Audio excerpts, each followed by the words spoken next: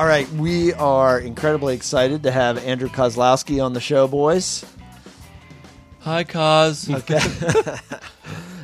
Hey, guys. Also known to anybody who follows his very compelling feed on Twitter as Mr. Koz. He is an expert educator and somebody that the three of us go pretty far back with now over the last, half decade in education. 7 years? Yeah, I mean, I have the great distinction. I have to brag for a second that I hired him. That's right. For his first teaching job, although then I have to point out that I was not in the interview. Yeah, I was like, is that right? Tell me how you hired him, because I remember me being there. I was in that interview. And a couple other people. No, I don't think remember I you was. being there. I think I was maybe at the beach. Is that true, Mr. Koz? Am I recalling that correctly? Yeah, I kind of slipped in the back door a little bit. I think I was one of those late summer hires. You were a late summer hire, and you were a great hire. He drove down from Jersey for the day. That's actually, right. for that interview. Yep. He did, and I remember getting emails that night about how good he was, and, Yep. we had to hire him right away. So Mr. Koz, welcome to Ed's Not Dead. It's long overdue. We're glad to have you on the show. How are you? Great. It's great to be here with you guys. A big fan. I'm always listening to you guys on the way to work. I love what you're doing, all the great hosts, all the great guests, all the great conversations, and I'm just honored to finally be on the show. Very nice. And we do have great hosts, Yeah, I must say. yeah, we That have. too. We have some Host great- and guest. You know he's going to give you a hard time, Mr. Koz. So just real quick, before we jump into the gamification of your classroom, and if we have time, you are a standards-based grading guru, so we might hit that before we're done. As your former principal and somebody that's always been interested in your career, what year teaching is this now? This is fifth year for me now. Fifth year. Has the game slowed down a lot? Do you feel like you are really really having an impact on kids? Yeah, I do. You know, you kind of you learn what to filter out. I think after a couple of years, that first year you're trying to do everything so well, and you wind up doing nothing well. And then as you progress in your career a little bit, year 5 is really that sweet spot, like a lot of people say. And I have noticed that things are coming a little bit easier now. I'm really focusing on relationship with the students first. I think that has a lot to do with my success in the classroom. Once you build those strong relationships, those kids are willing to take risks for you and humor you when you try to do something crazy with them or something odd or something different. And so that's a big part of how I kind of slowed it down a little bit. And you just, you learn how to let stuff roll off your back with kids. You pick your battles, you have some core values that you want represented in your classroom, and you just try to hammer those down with kids. And, that's all you really can do as a teacher. That's right. Well said. Well said, Koz. Great work. Glad to hear it. Okay, go ahead, Mr. Sids. So one of the things we wanted to talk about tonight is all the work that you have put into gamifying your classroom. And I've seen a lot of information. I haven't really gotten too deep into it, but you have gone really far in implementing this in your classes. Tell us, what is gamification, and why did you start thinking about it in the beginning? So originally, I saw some teachers using elements of gamification, and for your listeners, the basic gist of gamification, the elevator pitch is you're taking mechanics from video games or board games and you're inserting them into your classroom. Okay, so things like experience points, boss battles, leveling up, badges, power-ups, things like that. Right. That you might see in a board game or a video game. You're adding those to the classroom dynamic. And so I just saw a lot of potential there. As a kid who grew up in the late 80s, early 90s, I love video games. I love the narrative element of it. I love the fact that you die in a level, you come right back, you learn from that, and you try it again until you succeed. And so there is an element of standards-based grading almost within gamification where, you're going to keep trying until you master that particular skill, just like a video game. So I was trying to use elements of that in my classroom. And so I started researching. I started going on Twitter chats. There's a great one called XPLAP, Explore Like a Pirate. And I just started kind of lurking in those chats and picking up ideas. And I think it was about 2 summers ago, I just decided I'm just going to go all in. I'm going to create an entire game. So I created a zombie-based U.S. history class. I created a website for it, power-ups, and different side quests and side missions, and I went crazy with it, and it was just fun. It was like a blast. I had so much fun creating and designing this game. So, what kind of did you go into it just trying to motivate kids, or did you do it with all your classes, and how did that start for you? So I mean, yeah, there's an element that like you're looking for creative ways to motivate students. Right.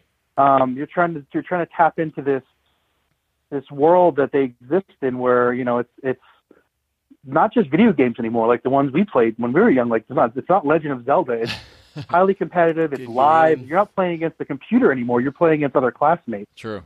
But I think the important thing about gamification is it does appeal to different types of people. There's certain games that appeal to an explorer type, right? The Legend of Zelda is a good example. Right. You're looking to explore the entire world.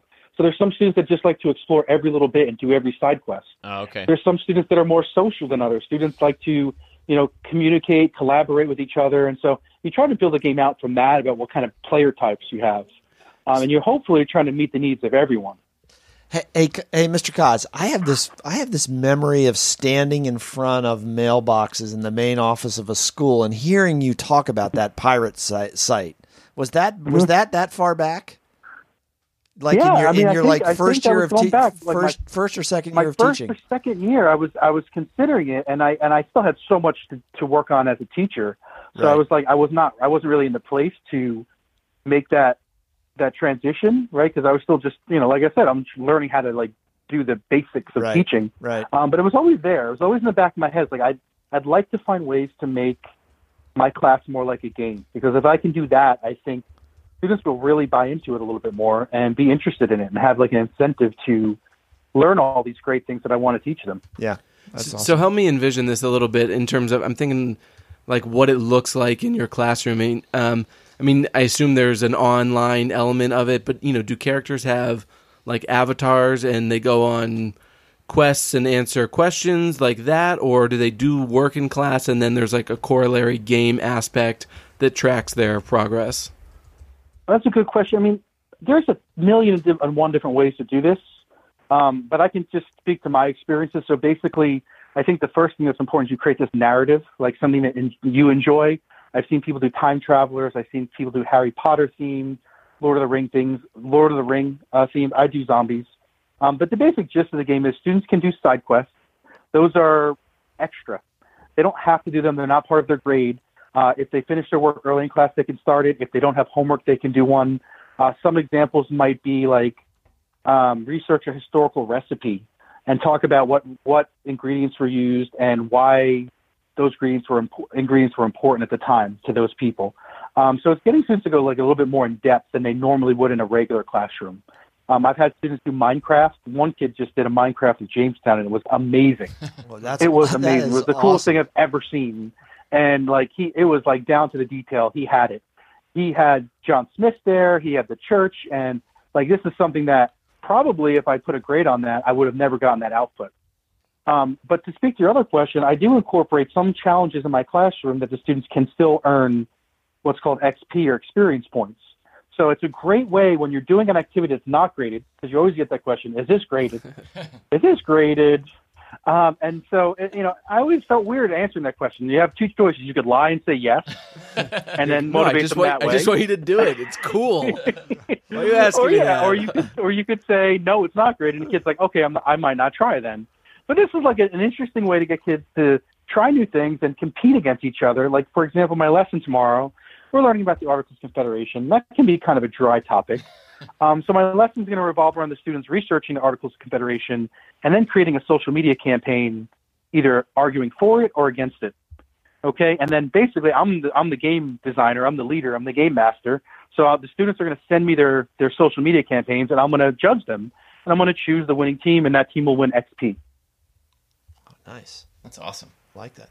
All right, go ahead, Mr. Well, he just answered my question. I was going to ask him to give an example of a specific task or quest that he had students do, and he just did it. So. All right, so before we go, he gave us a great segue. If you say you're going to grade a project It has a certain kind of baggage that comes with it. If you tell the kids, no, this is for no grade, then you have some motivational factors that you just cited that you might worry about. So, Kaz, you've been doing this for 5 years now. Tell us how your philosophy on standards-based grading, or just grading in general, has evolved. Man, I actually, it was Casey that introduced me in one of our professional learning communities to Rick Wormley, who you guys had on your podcast. And That's man, right. it just something clicked when I saw that video, and I was like, wow, this guy makes a lot of sense. And I was almost, as a new teacher, falling into the trap of grading students as I was graded in a very punitive way. And hearing Rick Wormley, and it just clicked for me. I was like, it doesn't have to be that way.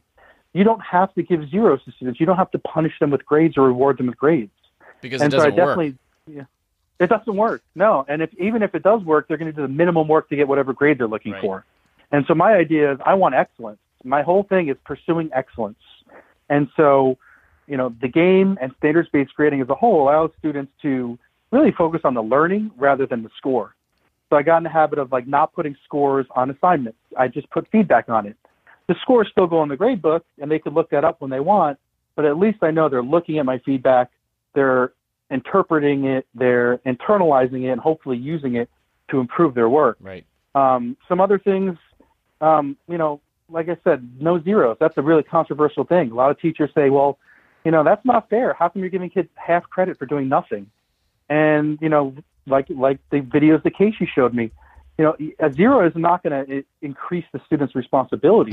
If anything, it's going to have them check out. Right. So slowly but surely, I started including more and more standards-based mindsets into my classroom, because it is like a mindset. It's not just simply, what's the strategy you're going to use? No, it's not a strategy. It's more like a mindset, like differentiation. Right. I compare it with, doctors have that do no harm idea. Well, I think teachers should have that too. Do no harm, but let's try to get rid of harmful grading practices.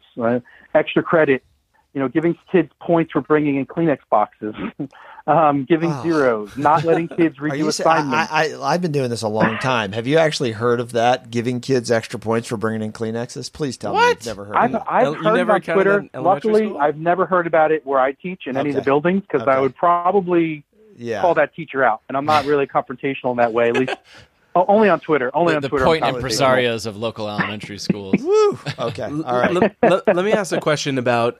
So you brought up sometimes you would grade stuff or you do grade stuff, and there's feedback but no grade. Have you ever encountered parental resistance that, whether it's on homework or assignments, where they are really the pushers of, my kid did this, they need a grade. What's the grade? You need to give them grade. Has that ever come across? Yeah, I mean, and the parents get in that mindset too, because that's how they were raised. And, it's almost, they feel like their kid is not getting what they got. The kid is not getting that grade that they deserve for doing the assignment, when it's not about the grade, it's about the learning. And so, one of the things, I actually tweeted this today. I said, I let students do test corrections up to 100%, which is pretty rare. I saw that tweet this morning. Yeah, and so, a lot of teachers would say, that's not fair. It's not fair to the kids who got 100% the first time. And so my reaction would be, if a parent said that's not fair, I would say, that student came in for 3 full lunches and did deep reflections on each of the questions that they got wrong. I would say that student deserves 100%. Absolutely. And people do learn at different paces, and people sometimes it takes 2 or 3 times to get this mastery of learning. So, I mean, I it's tough, because the parents, they're very steadfast in their conviction. In their mind, their child has been harmed in some way. But if you look at the end of the day, you could say your child, if your child needs to do a redo in the future, your child will have that opportunity too. Right. So it will be fair to them. Maybe just not this time. Yeah, and I'm sure that, I think as educators, we do have to be conscious of the fact that, some kids do have what are now called fixed mindsets, where they are very performance oriented, and grades do mean a lot to them. Right. And we have to be careful not to denigrate that, because that's just in some ways how they're wired. Right. So I'm sure you have to kind of consider how kids are wired in your classroom and try to move them towards this way of thinking. Do you run into that? Because there are kids that really care a lot about grades. Yeah. And you may be the only teacher absolutely. that's doing it. Yeah. I mean, and you're fighting up an uphill battle because many teachers, although they complain that students are only motivated by grades, Right. they're complicit in this Yeah. because they do use grades as a reward and a punishment. Right. So it's almost like a circular thing. It's coming back right on them. Right. It's like karma. And so I'm having to fight against that. And what I just tell my kids is, focus on the learning and the grades will come. The grades are a side effect of the learning and the mastery. Yeah. My saying in class, excellence is a habit, right? You got to show excellence every day, whether it's graded or not. And it's a struggle. And sometimes kids say, is this graded? And they'll look at me and they'll tell, I'm not a good liar. And they'll be able to It's tell like, God, if it's graded just or not. lie to him. And I'll say, you know what? I used to say everything's graded. That was my response. They would be like, "Is this?" I mean, graded? that's the safe thing to say, right? It's the same thing. Or like when there's 3 minutes left in class, and a student has like an extension activity, and they know they don't have enough time to finish it, right? They look up, say, "The class is over in 3 minutes," and I say to them, "This 3 minutes will determine the rest of your life." And it sounds corny, but like I'm serious. Like the decision that you make right now is going to determine what kind of person you will be in life, and how happy you are, and how successful you are. Yeah. So I use it on those terms, like, and hopefully if they hear that enough, they're going to realize that, like, yes, my decisions do have an impact. That's powerful. All right. Well, I'm sitting here listening to you thinking that our friend of the show, Rick Wormley, has competition. Yeah. Because you obviously... Watch out, Rick. Yeah, that's right. Watch out, Rick. Or you're going to do your own podcast and unseat us. Yeah.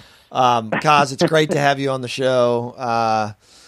Thank you so much for coming on, Kaz, and telling us all about the awesome things you're doing in your class. Yeah, and congratulations to you and the lucky kids that get to have you every day as a teacher. Awesome, and you guys are great too, man. I really appreciate what you're doing out here. You're having some of the tough conversations that should be being had.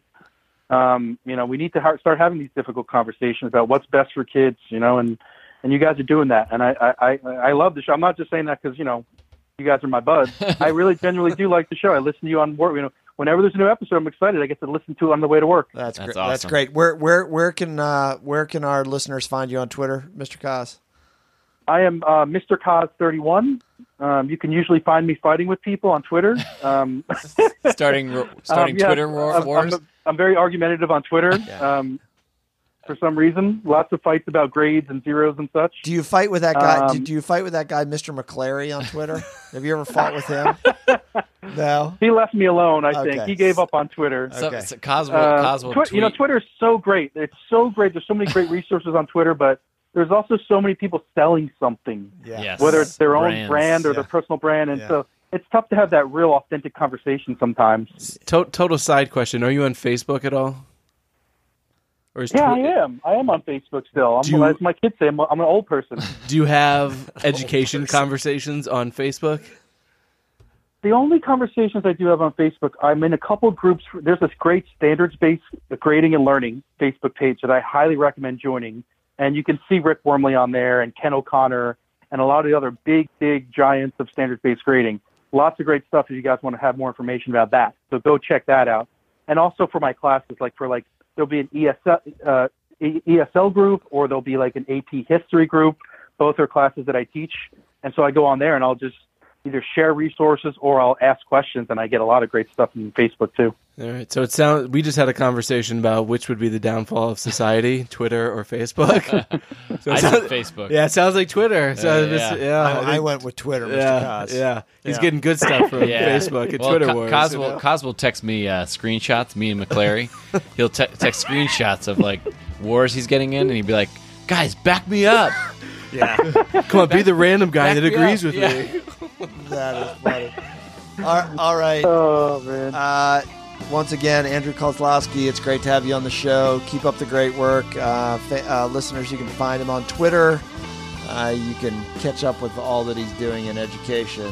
Mr. Kaz, thanks for coming on Ed's Not Dead. We will talk to you soon. All right. Thanks a lot. All Bye. right, take care.